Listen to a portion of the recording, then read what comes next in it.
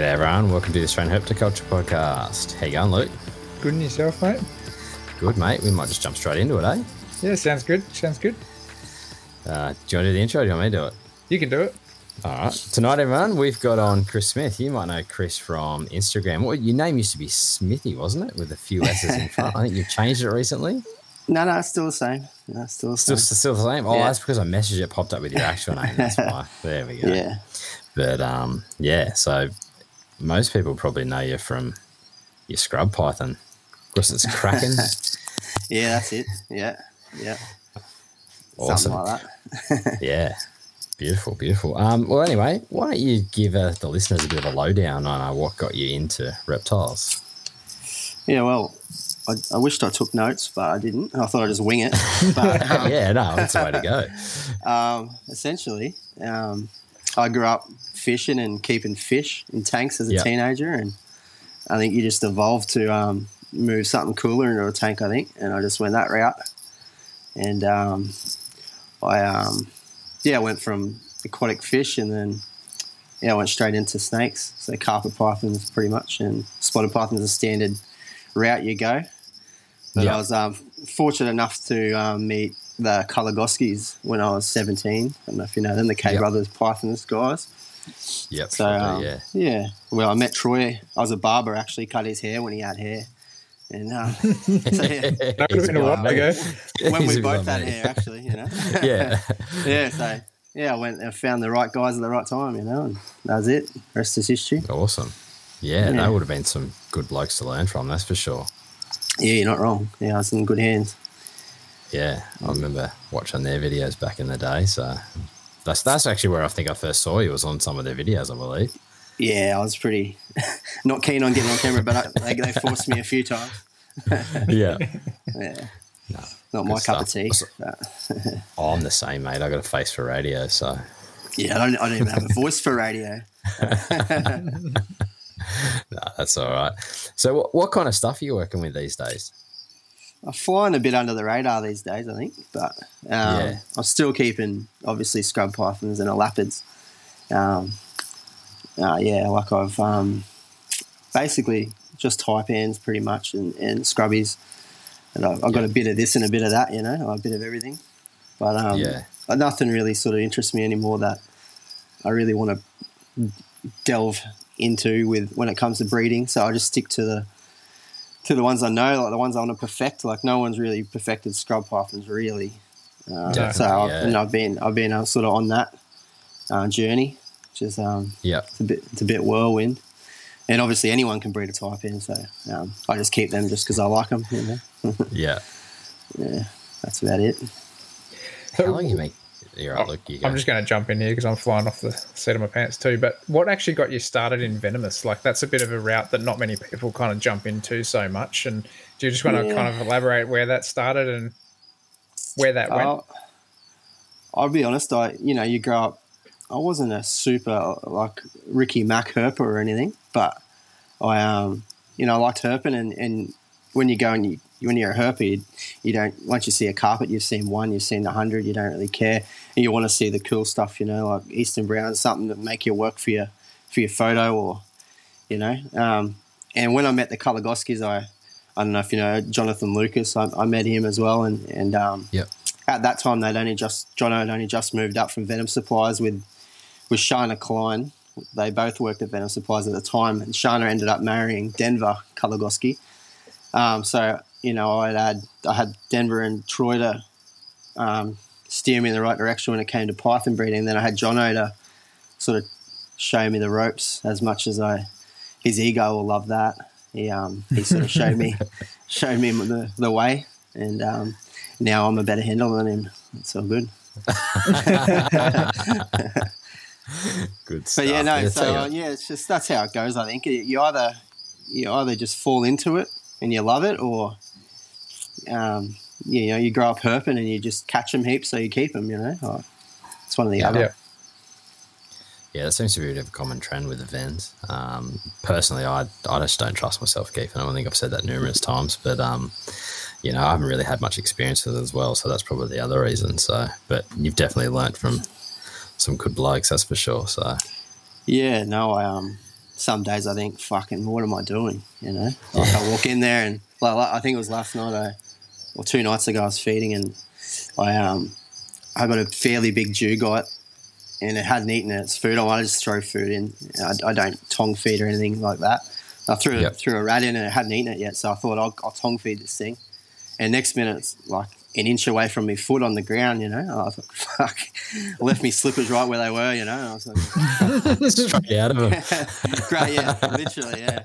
My missus was there watching. She wasn't too impressed. But, you know, little complacent things still happen no matter how long you've been keeping up. But it's the way it goes, you know. Luckily, I've never been bitten yet. And somehow, you know, but I don't take too many risks these days. Yeah. Tell you what, seeing videos of those taipans, mate, they'll keep you on your toes, that's for sure. Yeah, they can be full on. There's no doubt about it. They're in a different realm of their own. Yeah. So you kind of said that you're trying to perfect, well, not perfect the taipans, but they seem to be like a hot favourite. But have you gone through the ringer with like pretty much all the venomous groups? Yeah, I've to be honest, I keep my reptile hobby a hobby, and it's not my life. So yeah, I have a bit like interests outside of reptiles. So I don't breed too much these days. So I literally only breed what I think mates might want, or what I might be able to sell if I need to. Especially in being in Queensland with the cap they enforced on most elapid keepers. So it's pretty hard if you have a brown snake or a taipan that drops 20 double, triple clutches, then you're fucked, you know. So you got to try and get rid of them somehow or kill them like Parks Wildlife want you to do. It's pretty inhumane, so I just don't breed. Yeah, that's much fair enough. But they are good to breed. There's plenty of variety in them. Like I've bred just about all the cool critters that I've kept, pretty much. I really like Eastern Browns. I've bred them twice. There's so much variety in them. I really like them, but I don't like the hatchling stage. I'm not Matt Somerville or anything. I don't glutton for punishment. You know, so. He seems to be, doesn't he? He's strange. He loves it. Oh, that's gold. So you've kept everything from black snakes and adders and all sorts, though? Yeah, I've still got black snakes. I've still got mulgars, spotted blacks, collets. I've got a death adder. They don't interest me too much, so I just have one random male for some reason. Just sits in the rack, you know.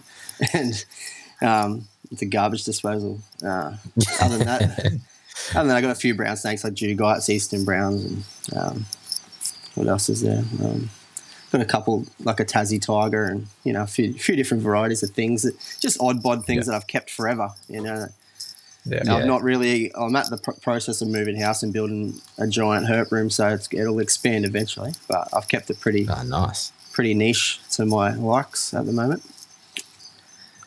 Yeah. And what kind of led you down the path with the scrubbies? Are they something you've always wanted to work with, or you kind of they just kind of fell in your lap, or what was the story with them? No, I think I actually chased them. Actually, I like growing up. I think I was 17. It was 2005 when I met Troy Kalagoski.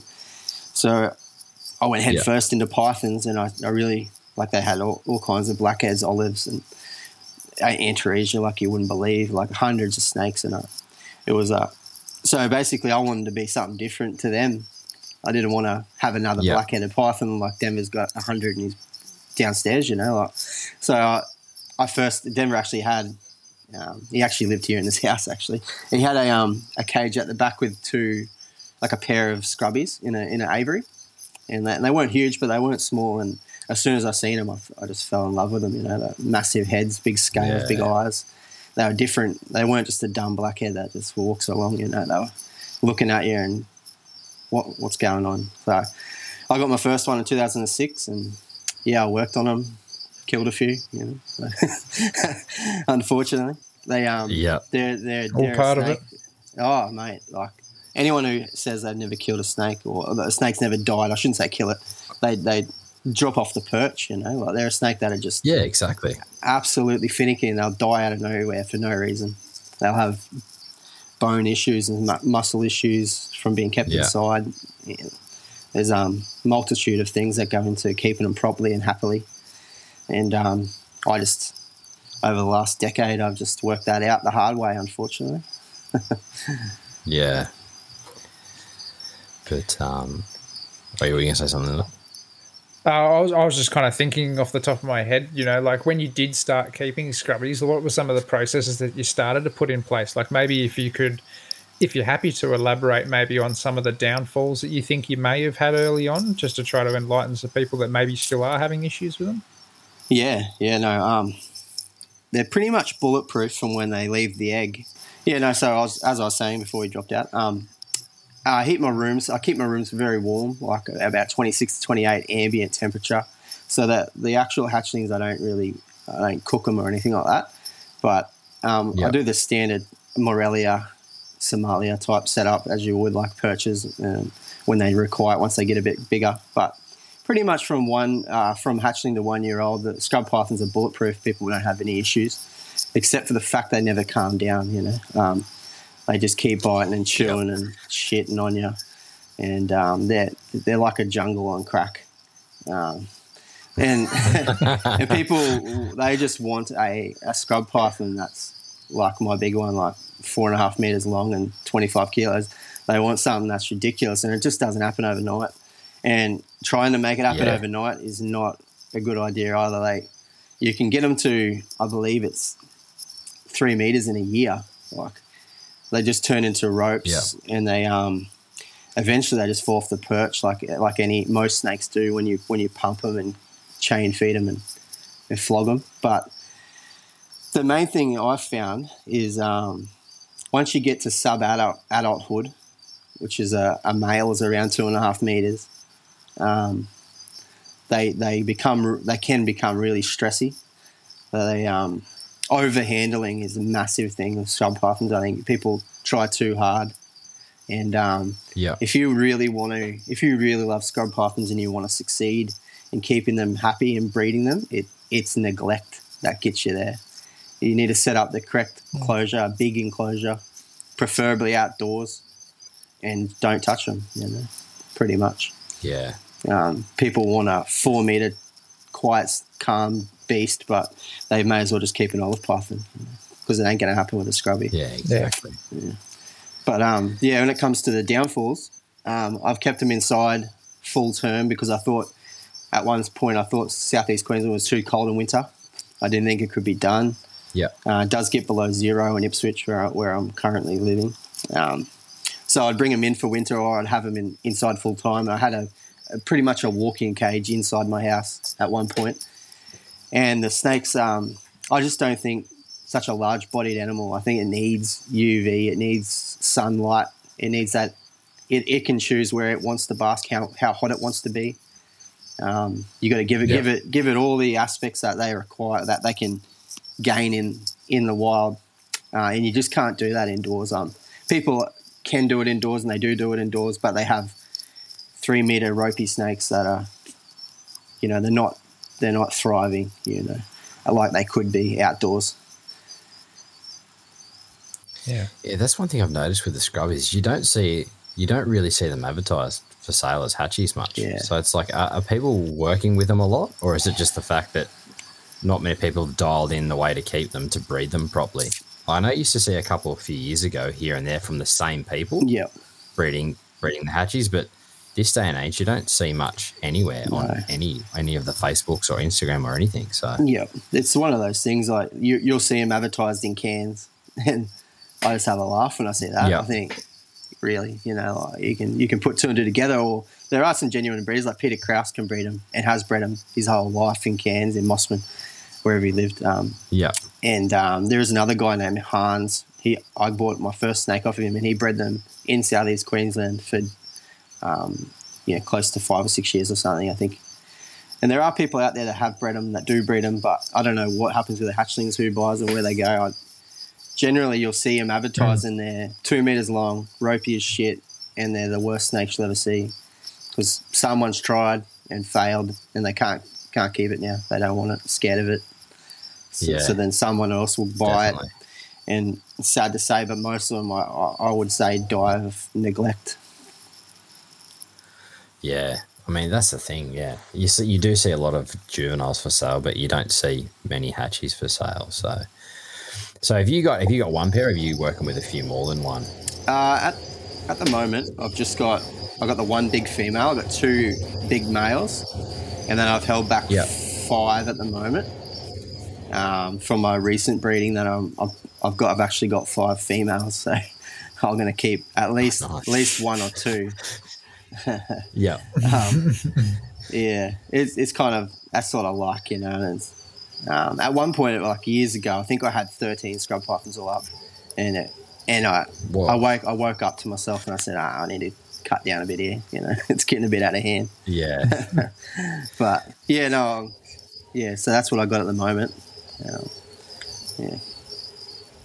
I think it's one thing to have, you know, like 13 pythons, and it's another thing to have 13 scrub pythons that require like that kind of work, that kind of space, the meals, the turds coming out the other end of them, like everything with them is just on steroids. Yeah, yeah, especially indoors, trying to get them from a hatchling to a 3.5 meter snake that can sustain outdoors.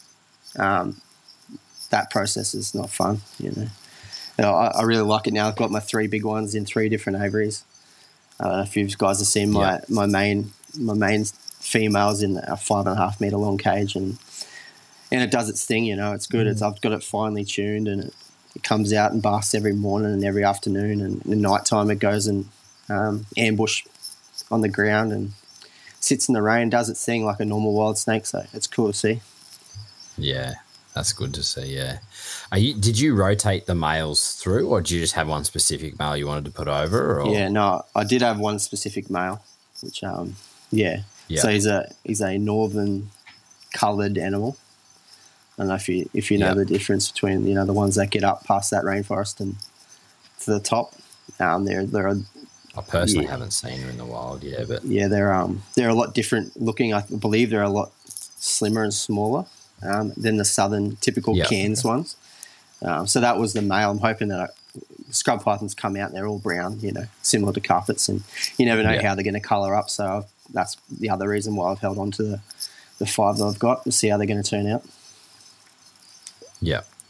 So were you doing anything when you obviously you've kept them outside, so you're just letting nature do its thing for cooling and all that stuff, aren't you? You haven't really, you know, you're not dialing temperatures down or anything along that, are you? No. You're just kind of letting Mother Nature do its thing. Yeah, absolutely. I do go a bit extreme on the heating side of it, though.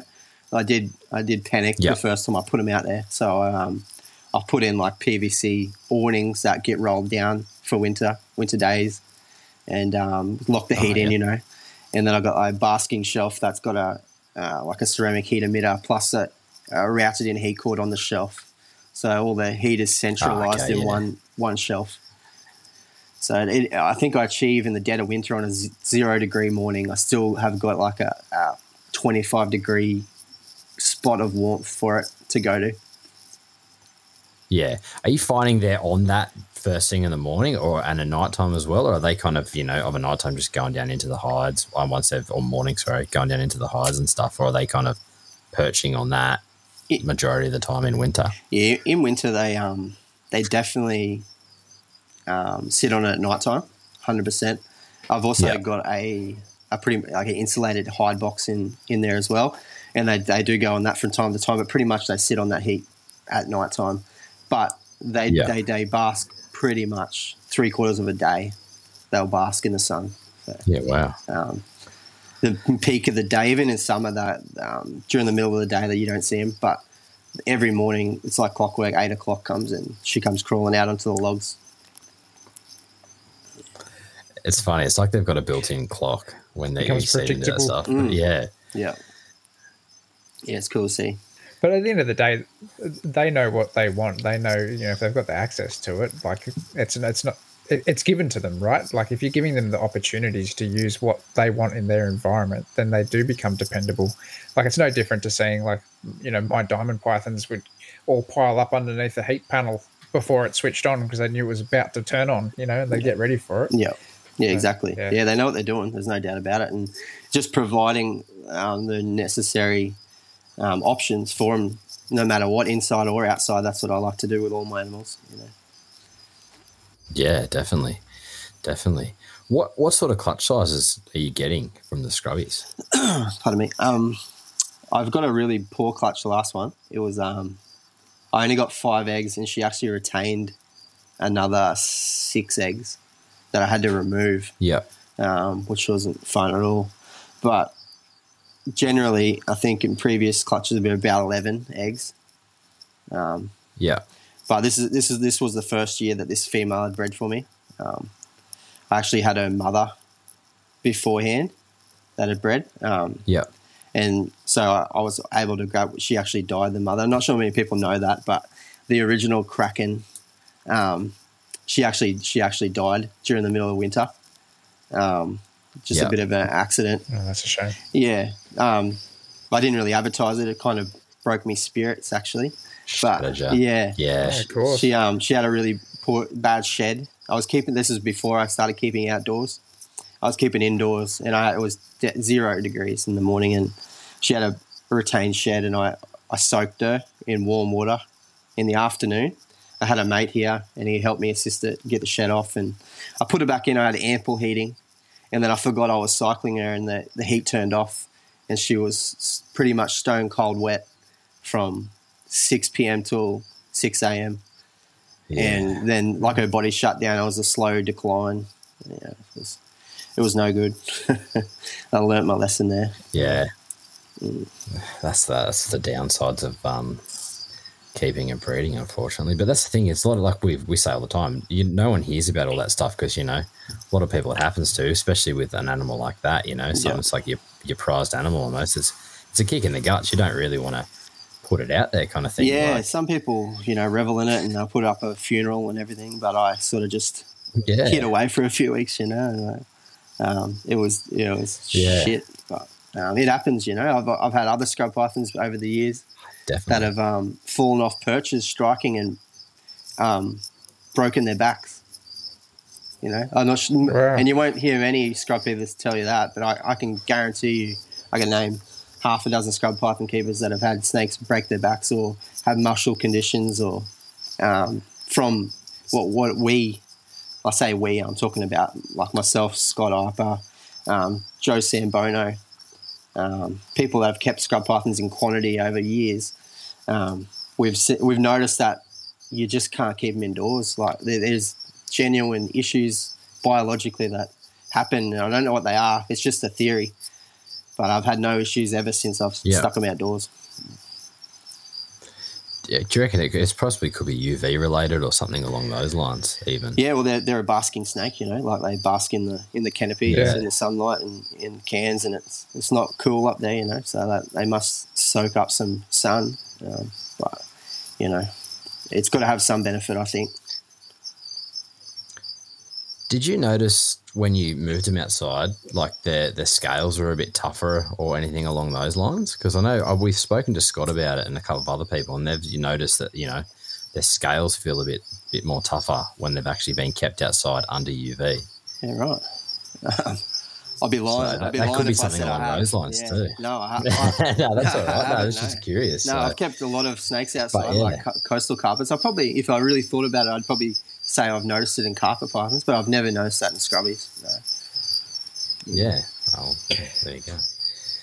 So I think sometimes too, people might kind of think about, generally if you're keeping a snake outdoors, you're giving them a bigger environment where they can move around. They can almost use their muscles more. So maybe that gives them a harder feel too, if they've got like real strong muscles versus, a snake that's in an indoor enclosure. Yeah, definitely. But yeah, I 100% understand what Scott said about that, because I noticed it a little bit with my diamond pythons indoors just because I did crank some UV over them eventually. I didn't do it early on, and I thought that even just the synthetic UVB made a little bit of a difference to them. Yeah, right. Yeah, no, it's definitely it makes sense if you really think about it. But, yeah, it's definitely a benefit. I encourage anyone that can keep snakes outdoors to do it. Like it's a huge. Yeah. Not only does it save you energy and electricity, but it's the snakes thrive, I've never had a snake not thrive outdoors. Yeah, but outdoor keeping can be a fickle thing too. You got to be on top of the ball, on top of the weather. Oh yeah, you can have have everything like in place. A flood for a week and you got nothing, no sunlight from the basket. You need to have backup plans. Yeah, 100%. definitely. Yeah. With lay, are you setting up a lay box for her as well in that outdoor enclosure, or have you just got like a hide that she basically just retreats to, and you've just basically set that up as kind of a lay box? Or I've got just a big, like, insulated box that sits on the ground. It's not heated. It's just insulated with whatever substrate I want to throw in at the time. She doesn't use it at all, pretty much. She just like the recent clutch. She just laid out in the rain and spread them everywhere. oh, really? Yeah, it was terrible. So I had eggs. Yeah. Probably made collecting them a bit easier. Yeah, well, that's right. Yeah, it was not too bad to collect them, but yeah, no, she doesn't use it too much. She just sits on a shelf, and I got sort of like I've made the shelf into like a bit of a half a hide. I got a flap of plastic that folds down on a hinge and sort of locks the heat in, if you know what I mean. And I can just lift that up and then grab her out off the shelf. Yeah. What's it like getting eggs off a scrubby? They're not so much of a handful, to be honest. They the point where they get dangerous and painful is when they're hungry. It'd be no different to taking an egg off a diamond python or anything. I don't think they're a bit defensive, and they don't really want to bite you. So you just push the head away and grab them, you know. But I've got like a bin lid I use as a shield, and I just shield it with the bin lid. Yeah. But, no, I'm just thinking because the head size on those things is huge. Yeah. So I'd hate to get tagged by one of them. Yeah, well, I told you guys, I had to remove eggs the other day. I had retained eggs. I'm not sure if you've seen that post, but I had Denver. I don't know if I did actually. I don't think I made a post. I just did it on my story. But I had Denver Kalagosky come around, and I said, oh, this girl's looking she's looking thick for someone that's just laid eggs. Even though it was only 5 eggs, I thought something's going on because she looked a bit big. So I don't drag her out much, maybe once every 2 months, 3 months maybe. Yeah. So I decided to drag her out and give her a one over, and yeah, she had a pretty big blockage down low. So we were able to manipulate the eggs out.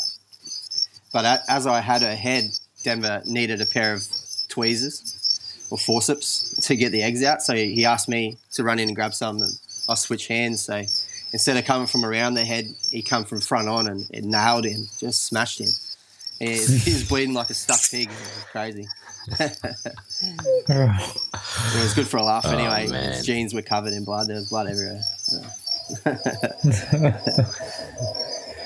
Oh, that's gold. Are you incubate? No, you're right. You go. I was just going to... Oh, you keep going, Jason, because you're on the right trajectory there. No, you go. I was just going to backdate it and just start talking about a bit of food, like what you're actually feeding these animals. Obviously, when they're small, you're probably just keeping them on rats for a fair bit. But do you have to feed them anything a little bit weird, or have you had to feed them a little, not pet shop type rodent or anything like that as they're getting bigger? Oh, yeah. I'm a big believer in varying the diets, especially on large snakes.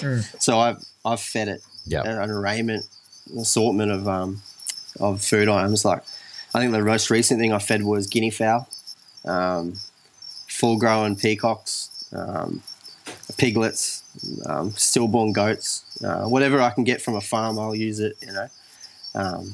But generally speaking, I just go with poultry of some description and rats in between. And that generally sorts them out. And every now and then I have done the odd pig or a little goat or something like that. That's a good couple of months of food there. But I don't feed around clockwork or anything. I just feed sporadically. It's whenever I feel like it. Yeah. Yeah. Yeah, I'm definitely these days with my snakes as well. I like to just kind of like whenever they look like they're really hungry, it's like, okay, now you got to feed. It's kind of like they have to almost work for it, because I find if they're getting food all the time, they just get a bit fat, a bit sluggish. Yeah. But no, that's interesting. Do you do a lot of birds because they are a bit leaner, or have you read anything that they are like particularly bird oriented in the wild? I talked to Peter Krause a fair bit when I was starting out with scrub pythons, and he pretty much just said he feeds most of his.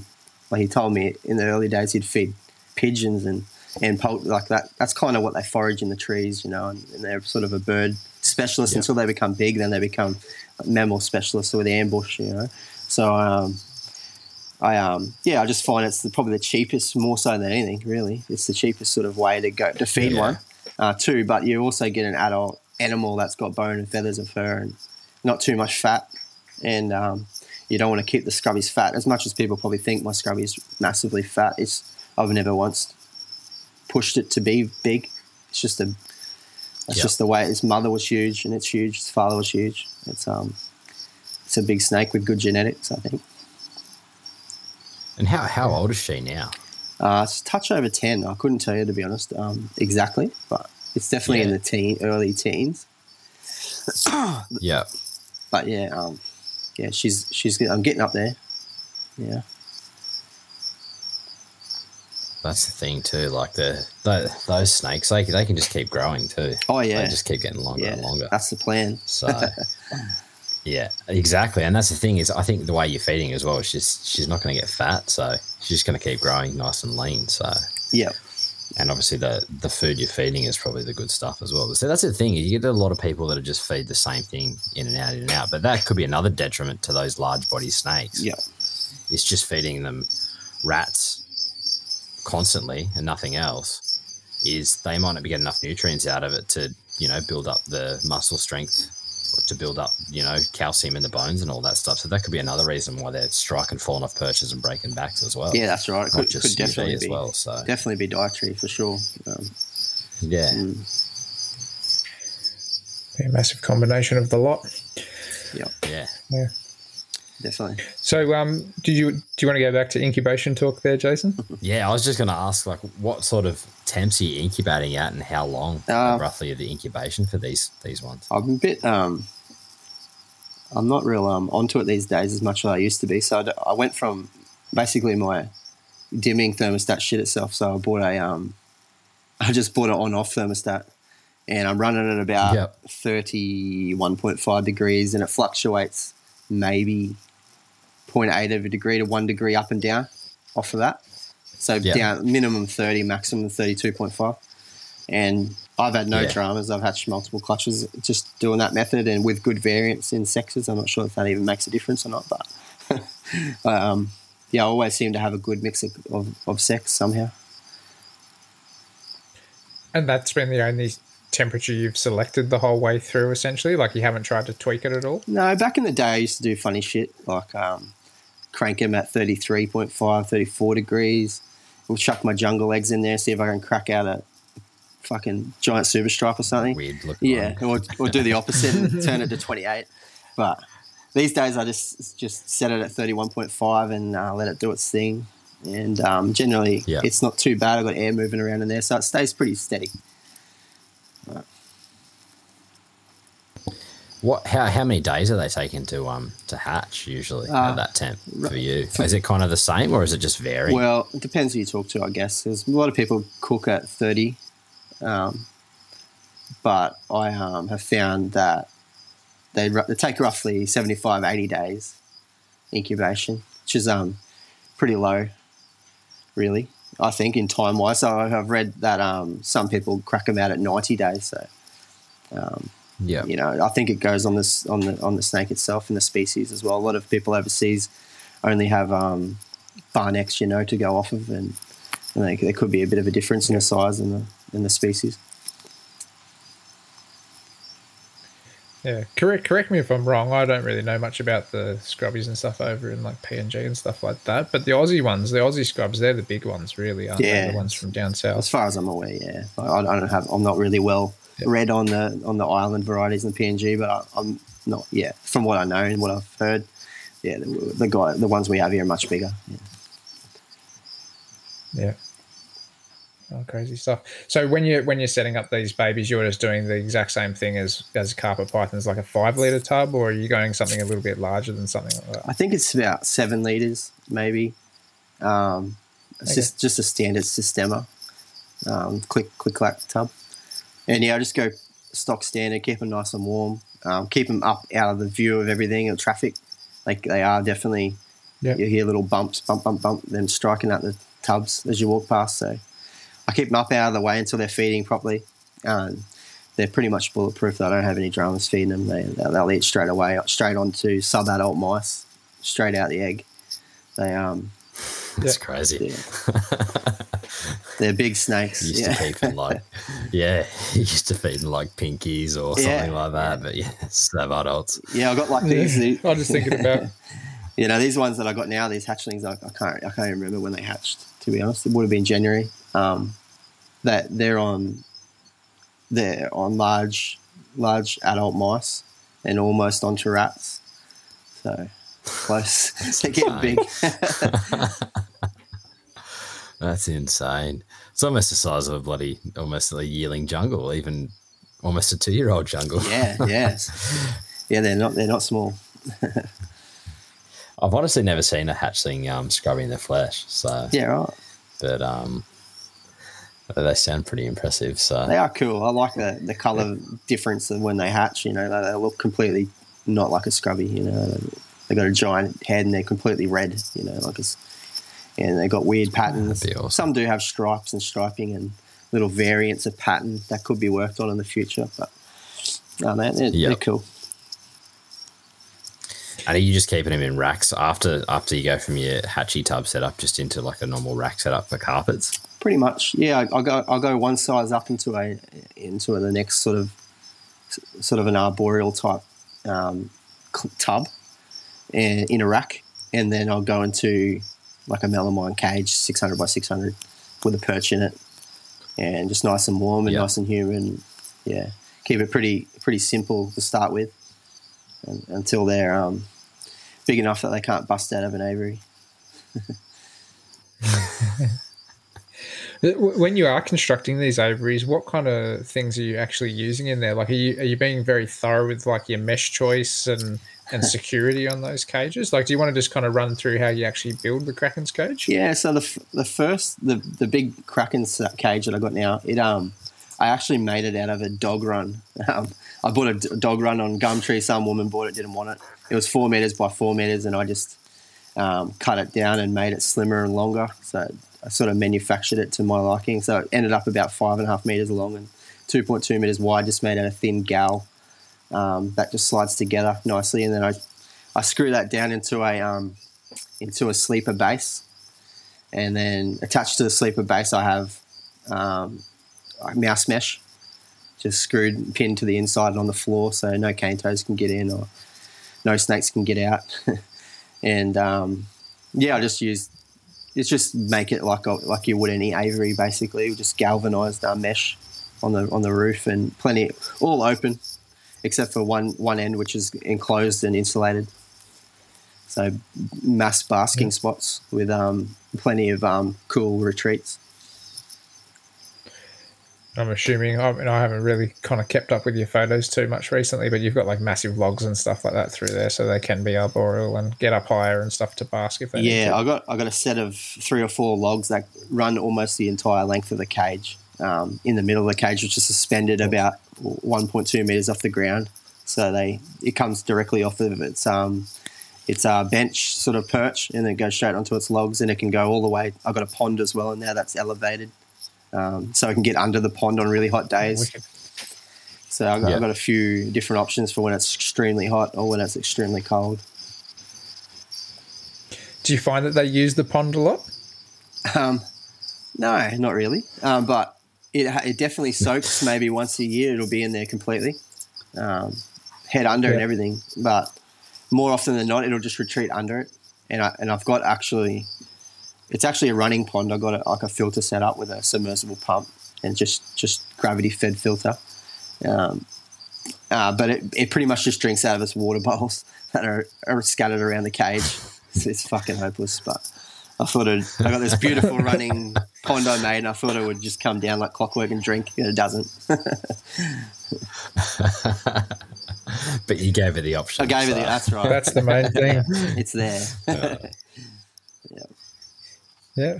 Well, I mean, they got, as we've kept saying, they've got all the options in the wild, so all you can do is try to give it to them. That's right, yeah. Even if that is just for that one soak a year in the pond. That's right, exactly. At least it's there for that. I did at one point put goldfish in the pond, and all it did was sit there and strike at them all day. So I took them back out. So I thought That's pretty interesting, though. Yeah, it was striking at them like crazy. Yeah, it was weird. So I thought, I can't have that. So got rid of them. Yeah. Kind of makes you wonder though, like do the hatchies or something maybe eat on fish or something in the wild occasionally? Yeah, it's weird. You got a 4.5 meter snake striking at a goldfish. Like it's weird. It's a weird scenario, and I think they're opportunistic. They'd eat anything that moves in the wild as a hatchling for sure. Yeah. Oh, that's crazy.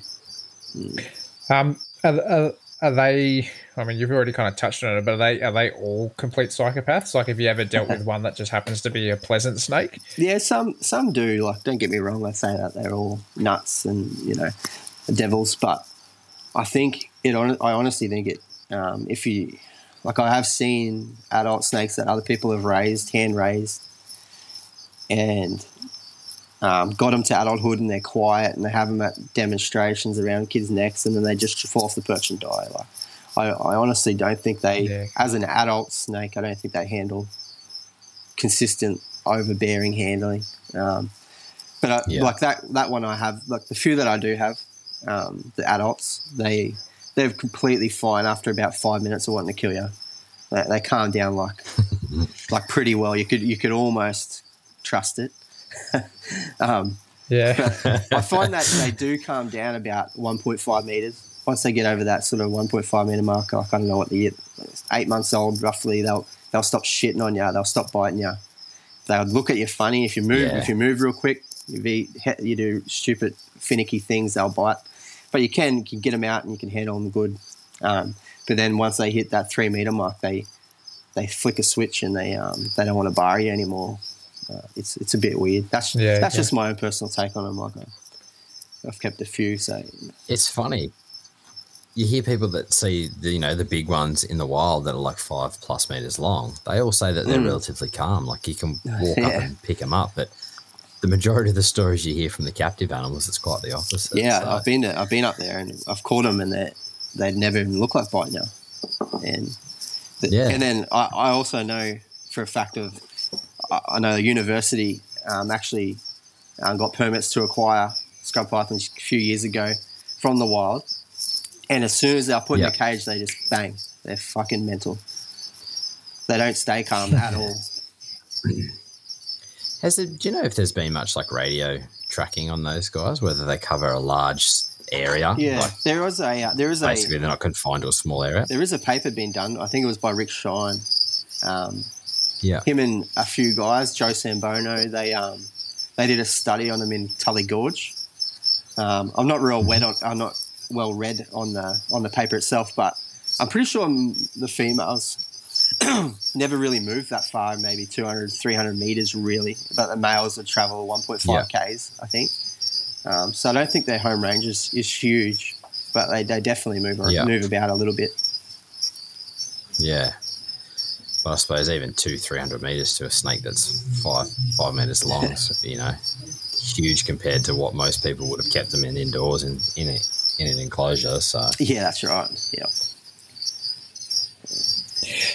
Do you have any sort of like inklings as to something you might want to change up in the future with keeping them? Like, as in, like, do you want to try to see if you can build like a ridiculously tall enclosure and see what they'll use, or like have you got any sort of ideas about what you'd try next? I've got like I'm building a house at the moment and I've got a couple acres, so my herp shed is going to be ridiculous. I'm going to put like a Peter Krause. He used to have an outdoor aviary. So you go into his snake room and he'd have his scrub pythons or whatever in a cage in his herp room, but they had access through the wall out into an aviary. So my plan is to do the same thing with my big girl, so she can come in and out of come into complete controlled temperatures or go outside and have nothing. And I'm going to have the males either side of her aviary with basically tunnels that I'll open up for breeding, but they'll be next to each other. I want to keep them separate at all times, and just introduce that way that they can do the introductions themselves. I don't have to manually do it. When it comes to climbing and stuff, I find that the bigger they are, the more arboreal they seem to be. Terrestrial they seem to be. The female loves being on the ground and they like just being safe and tucked away. So if you could provide a perch that's the very top of the cage and it's nice and flat, they'd definitely go up there. But as long as you put something that they think they can't be seen, they'll go anywhere. So I'm not. Yeah. Okay. Yeah. I suppose like what you're trying to say there as well is like if they've got the support and the security, right? So like if it's just like a thin branch, like they're probably not going to go and sit on it. But if they feel like their body's nicely supported and they're feeling nice and safe up in a, out of the way sort of area. Yeah. Because I suppose if they're sitting in a canopy somewhere where they've got like all these branches to sit on and all this leaf litter and stuff like that, or like leaves, live leaves and branches, like that is security at the end of the day. Yeah, that's right. So and they are fairly clumsy. Like the ventral scales are huge, so they're not that great on gripping something that's small. Like the perches have to be fairly wide and supportive. Well, they do have a hard time manoeuvring. And they're, striking for food, they'll fall off every time almost, So you got to give them plenty of grip and options. Yeah. I love that idea of the aviaries outside and inside in the room. I reckon that's awesome. They're giving them the best of everything, They can choose what they want, the controlled temperature. They can go out and bask in the UV. If it's cold in winter, they might just, get a bit of morning sun, come in for the heat throughout the day, I reckon that's awesome. Yeah, that's the plan. It'll be a bit of a showpiece, hopefully, cage that won't get trashed too much. They're actually, once they're an adult, they're not too bad of a they're not overly dirty, no. That's always good. I suppose there's nothing worse than, snakes that paint up the walls, and I'm sure you've had plenty of experience with that, with the venomous in particular, but, at least that's something that, once they're a bit bigger, then you don't have to worry so hard about it. You probably just have to get a shovel instead of a plastic bag. Yeah, exactly, yeah. I think I've convinced Matt Sunderall to come down and deck the cage out for me, so...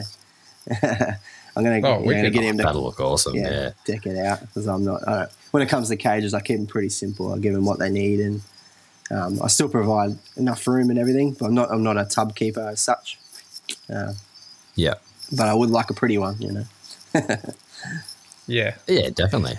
I'm keen to see the end result of that when you're finished. Is he going to be doing like complete mock rock for it as well, or is it just like... he probably doesn't know what he's doing yet, I don't think. I just said, I need you to come build me a cage. And he said, he paid for the flight. So I'll hold him to it. That sounds awesome. Well, you've called him out now, that's for sure. Yeah, that's it. Yeah. He'll probably listen to it and shoot you a message, because I think he's out herping at the moment, I think, anyway, isn't he? So I don't know where he is. He sent me a Snapchat today somewhere at a zoo or something. Yeah.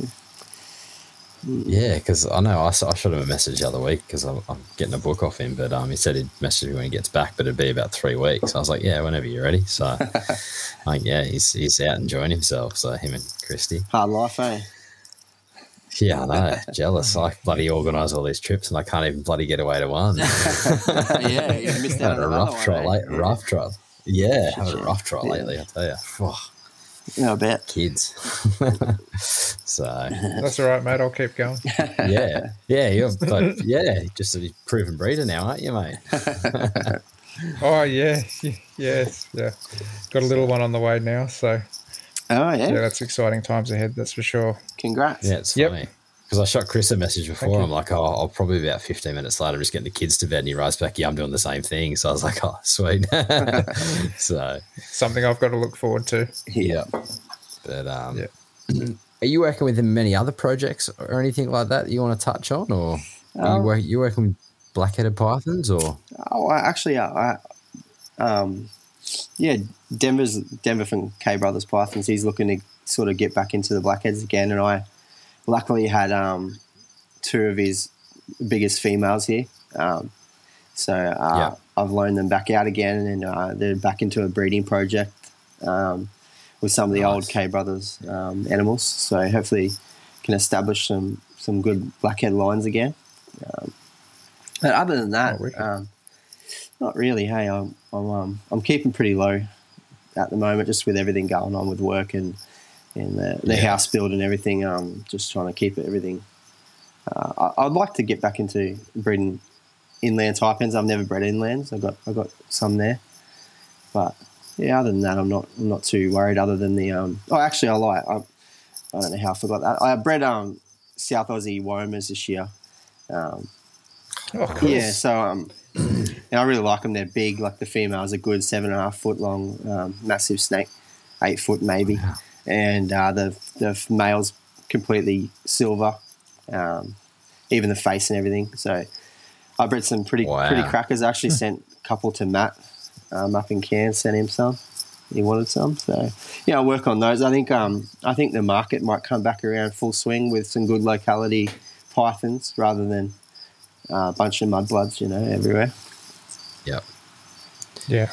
Yeah, I've kind of noticed that. But that's another thing too, the black-headed pythons and the womas, you don't see them much around anymore as well. No, they're kind of, blackheads are extremely, like once the K brothers. Yeah, gone, yeah. The blackheads are extremely hard to breed. Like some people might have a really, really compatible pair or one female that breeds for them, but generally I know a lot of people have a lot of trouble with blackheads, and there's a few different things I could touch on as to why or how they thrive, but more so than anything, I think a lot of people keep them too thin, blackheads. Yeah. They are, most people say, you see them in the wild and they're skinny, and this and that, but good. If you want good clutches, you have to have a female that's had a good season. So if you seasonally feed and you seasonally feed correctly, and you have the conditions right and the temperatures right, photo periods, get the lot. They need all of that to get them to breed, and generally work. So like the K Brothers pythons, they pretty much did everything that the book said not to do. Like that. Don't keep your snakes massive, and they had 3 meter long, 10 kilo blackheads. And they breed like clockwork around the clock every year. Good healthy hatchlings and no dramas, and then they drop out and no one can breed them again. Yeah. Yeah, it's definitely been a lack of them floating around the market. You see the odd people cracking a clutch here or there or whatever, but can't lie, Denver was bloody consistent. He knew what he was doing. There's 10 years of perfecting this sort of craft, and Troy with his olives are the same. Like no one's really bred albino olives like Troy could breed. And good quality hatchlings as well, full clutches. Yeah. That don't die, that don't have missing eyes and deformities, and you name it. It's a pretty dodgy. It's a small gene pool, the old albino olive. But if you take the time to do hets and wild types and outsource the genetics, you can reap the benefits. But most people don't. They just go alb to alb. Never works, and it's the same thing with good quality blackheads or womas. You try and rush it, try and pump a snake up too quickly, or rush it and have the wrong photo periods, or no photo period, no heat. There's a multitude of things that could go wrong for a keeper. Yeah. Yeah, it's like you just need to hit what they always say, you need to hit like 5 out of 6 things or something like that to try to really make sure you got it. Yeah, there's plenty of tricks of the trade, and I'm not sure which one's more important than the other, but as long as you try your best, you generally pull it off 1 year out of 5, Yeah. And every now and then you get lucky. That's it. Yep. Oh, that's good to hear Denver's getting back into it again with blackheads, though. Yeah. Yeah, I think he's just bored, to be honest. Yeah. Some of the stuff, though, some of those blackheads are popping. I can see the picture behind you from the Scales and Tails magazine. I keep looking at it. Some of the stuff that they were popping out was unreal with those blackheads. Yeah, it's crazy. It's crazy to see growing up, I'm 34 now, and I was 17 then. And he had one normal wild type snake that had a dot of gold on its chin, and then 10 years later he had a full gold head. It took a long time. Yeah. But he got there, Pretty cool. Yeah. Even just down to like the patterns and stuff that they were getting, like those train tracks and the ocelots and all sorts. Yeah, like the variety. Definitely thinking outside the box. Yeah, the variety in the clutches they used to get was just crazy. Like lots of people used to froth on the solid black backs on blackheads. You'll get them come out and they look really, really solid black. But by the time it's 12 months, the black's gone and it's just stripes. And it was one clutch Denver hatched 1 year, and it had a couple of spots on its body. And I said, "Oh, that's unusual. We should should work on it. And he held it back, and then that created the ocelot line, and then off it went. So we were trying to produce blackheads that had spots all on them, and and it's definitely doable if people want to put the time in. It's the same with any snake at all, you put the time and effort in, you pick two that look similar, and it should polygenically inherit. Yeah. Did anyone do anything with those animals, like keep it going, or are they kind of just faded out kind of thing? Do they keep track of who had them and that kind of thing? He's thinking about getting them back? Yeah, he definitely had. Well, we got some friends of ours, I'm not sure if you know, like Wayne Larks, Deb Larks. Yep. They kept some of probably the best of the best. That's good. And they got some nice Xanthics out there, and a few other keepers. I'm not really sure off the top of my head, like Rob Sullivan. I'm really sure he got a whole entire project at one point there. I think it was a Calico sort of project. But what people have done with them since then, I've no idea. It's kind of good that Wayne's got a few though. So a few of those Ripper ones, which is good. Yeah, that's it. Have you kind of noticed anything in your scrub pythons that you might want to toy around with that's polygenic, or you might think that you could kind of nut out to be polygenic? Not particularly. Like in these juveniles I've noticed one might have a bit of a some sort of a dorsal stripe, but other than that, it's more so the northern coloration that I'd like to work on and see if I can get it to cross over into the southern sort of variety of colouring in size. Try and get a big snake that has that coloration, but it's more so just perfecting the breeding of them. To be honest, I just want to be able to breed them and get it right, and see how we go. Be consistent. Yeah, that's right. Exactly. Yeah. Because you always see people wanting them, but there's just none about. Yeah. They're one of those snakes too that they are such a big responsibility to own, because they're not just like a little toy carpet python sort of thing. Like there's a lot of work, there's a lot of space, like all that stuff that goes into them. Like not everybody has that time, and as you said earlier, Kris, you see so many of them that are like 2 meters long getting sold on. It's because people are starting to realise that they're not what they're into. So. Yeah, no, people. You end up with a snake that's extremely pissed off, extremely hungry. It's like an overgrown tree snake that just wants to kill everything, and it's purely because they're not keeping it correctly. If they kept it correctly, it'd be much more of a delight to sort of look at and appreciate and keep. They're not that bad to handle if you can keep them properly, but they are a nightmare to get off a perch. If you want to get them off a perch, good luck. Yeah. I just keep thinking, like, just the size of those things when they're fully grown. Like, man, I just love the pattern on them as well. That's the other thing I think is a bit underrated with those snakes, is the pattern that's actually on them. Oh yeah. Like, I was down at the zoo the other day having a chat with Cam, and he showed me the ones down there, and they're absolutely stunning, the pattern on them. Oh yeah, they're nice. Yeah, they're beautiful. Yeah. If you haven't seen a northern one, I'll send you a photo.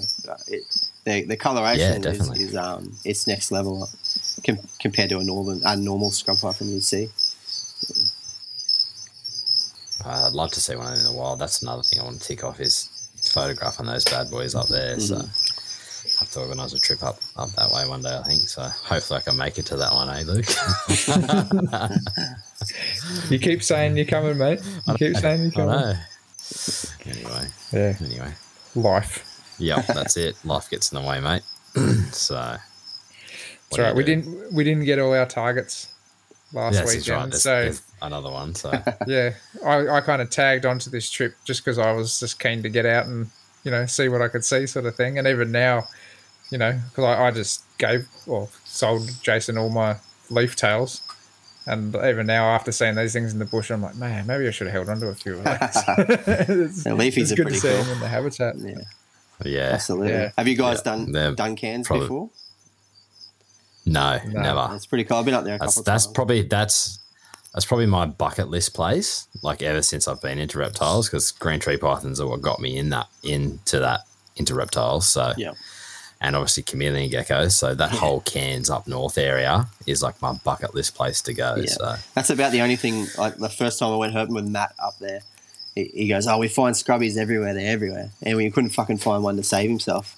And we, it's always the way. but we did find a shitload of chameleon geckos, and it was pretty cool to see. You know, that I'm not much of a gecko person, but I appreciate the big cool ones and the ringtails everywhere. And yeah. Oh, and that's another one, the ringtails. I'd love to see some ringtails as well, because I used to get ringtails as well. So. Yeah, nice. They're a big, cool, large gecko. Yeah, awesome. But that's probably my bucket list place to go. I think Luke's was obviously NT. But no need to go back there now. Mine's definitely Cairns. I'll go back there any day of the week.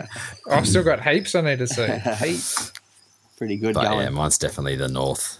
Yeah. The north of Queensland. So I think I'll try and plan a trip up there one day eventually and tick off a few things up that way and photograph them. So that's definitely what I want to do. I'm keen to go anywhere. I don't even care anymore. Same I'm just keen to be out in the bush. I actually spent about 4 years as a fauna consultant in the mine, so I got a bit herped out for a while. So I've only just now starting to want to go back out again and see a few things. Yeah.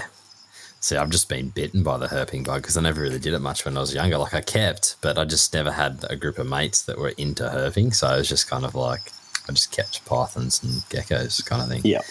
But yeah, now I've just kind of been bitten by that bug and I just can't seem to make it out to the trips, unfortunately. So, but that's just life. That's the way it goes sometimes, isn't it? Anyway, that's it. Exactly right. So, hey, at least I'm filming it all for you, mate, so you can live vicariously. So, but no, we'll get you up there one day. I'm keen to go up there. I'd be keen to see like boids, the northern leafies. I'd love to see green trees in the wild. I'd love to come across big, impressive scrubbies as well, just to be able to, actually see them stretched out. Because whenever I've seen them in person, like a big one, it's always just been curled up and sleeping or something like that. Yeah. So. They don't look impressive until you drag it out. Yeah. Yeah. Good stuff. Have you got anything else that you want to touch on at all, Jace? I'm good. What about you, Chris? You good or? Yeah, I'm good. Yeah, if you guys got any other questions, I can answer them. Just with I will just ask this too. With your incubation, so you've touched on your temperatures and stuff, but what sort of like size are we actually talking about with these eggs? Because I'm going to assume that they're massive. We didn't actually touch on how big they are. Like, do you have any sort of like weights on them? Or like, I actually, do you have to put them in an esky? No, luckily I only had a ridiculously small clutch this year, so it was all right. But I think the biggest egg, they did vary a little bit, was 121 grams. It was fairly big. They're about. Well, they're a bit bigger than a black-headed python egg, like quite substantial. And then the snakes come out and they're almost like 60 centimeters long or something like that. They're crazy long. Oh, yeah. But about roughly 100 grams, give or take 10, maybe. Yeah. On the egg sizes. And have you weighed them as they've gone further down in the incubation trail as well to see how much the eggs actually pack on mass? No, I didn't actually. I should have. I'm hopeless when it comes to. Yeah. I used to like document everything by photograph, and then I'd just say I'd save it to my Facebook, and then my Facebook got deleted a few years ago, and I lost everything. So I used to write all the things down on the tub at the year, end of the year, what grams they were, and then take a photo and then wipe it off. So I lost a bit of intel, but I'm starting to accumulate it again. Yeah. Well, speaking of intel, like you've got a few books there behind you. Do you have any sort of like favourite books that you could maybe suggest for people that want to get into some scrubbies, or any literature that you've found over the years that you particularly thought was good? I like the book Justin sent me, just The Complete Carpet Python. If anyone's like into carpets, it's pretty broad on genetics, but it does give you a breakdown on basic keeping, basic principles. Anything that Justin and Nick have put out is pretty good. Yeah. And then obviously there's keen for the second one. Yeah, definitely. And there's some some other books, that put out by Rick Shine, like the paper that I told you did on scrub python. If you really want to go down the scrub python route. But I don't know if you see that book behind me. There's a book up there called it's called Giant Snakes: A Natural History by John Murphy and Tom Crutchfield. Tom sent that to me from America, and it touches on massive snakes and if you do want to go down a scrub python route, it's a good read. It's it basically touches on all the big snakes around the world, but it has got a really good in-depth section of scrub pythons in it. Nice. I don't have that book actually. I've seen it, but I actually don't have that book. If you don't have it, there's photographs in there that were taken by, I'm pretty sure it was Rick Shine or Joe Sambono, holding like the world's biggest scrub python you'll ever see in your life. It looks like a reticulated python. It's ridiculous. See, wow. Yeah, it makes mine look like a hatchling. It's that big. It's crazy. So they get big. They're proofs in the pudding, So. Yeah, I might have to get that book, I think. Luke's probably looking for it now. I think I might look for it when I get off. So I don't know what you're talking about, mate. I've already found it.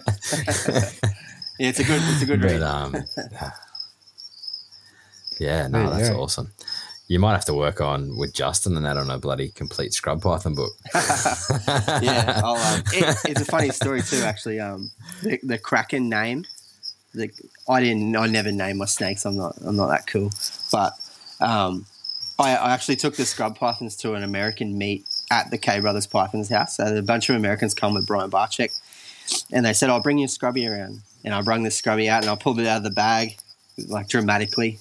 And Justin Juliner was there, and he goes, "Release the Kraken!" And ever since then, it's stuck. That was that's where the Kraken came from. Was from Justin. So a bit of a laugh.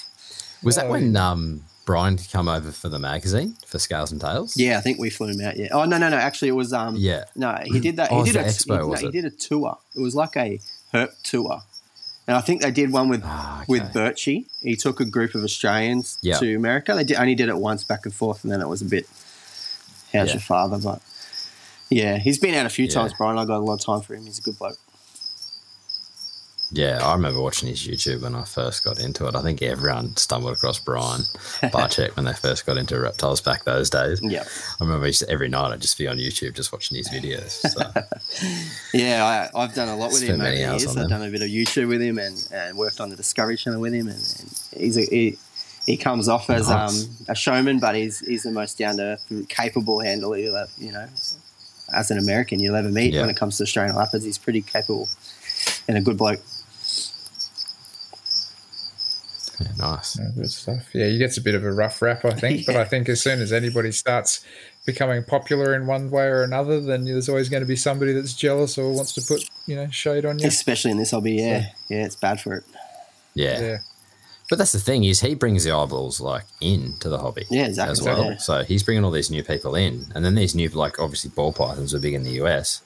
He's bringing them into ball pythons, but then someone gets this ball python and they discover there's all these different types of pythons out there. Yeah. And whatever else there is, So he's bringing those eyeballs in. So he's doing it. Yeah, it's like you need someone to get the grassroots of herpetology, grassroots of the hobby, and there's people like that attract the new kids and the new people, and without them, you don't even have a hobby. Who are you going to sell to? No one. Yeah, that's right. Yeah, all the bearded dragons that get bred every year, all that kind of stuff. Yep. That's it's part and parcel. They just don't go anywhere really. Yeah. Exactly. So anyway, yeah. Good stuff. Well, thanks so much for coming on, Kris. Did you want to throw out anywhere that people can find you if they want to see some scrubs, or if you are happy to answer any questions, where they can contact you? Yeah, they can get me on my Instagram. That's pretty much the only thing I use really in it. There's a few things on there. That Smithy, it's with 4 S's. You can find me there, and I'm always happy to talk to anyone really. I'll give anyone the time of day and any information anyone wants, so I'm happy to help. Your inbox will probably get flooded going, how much for a scrub python? Yeah. Then I'll insult them with a big price. Yeah.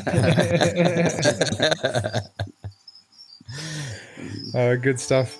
Alrighty, guys. So we'd like to say a massive thank you to Eric and Owen and the rest of the MPR crew for having us. If you'd like to contact them, it's best to find them at moreliapythonradio.net and email them at info@moreliapythonradio.net.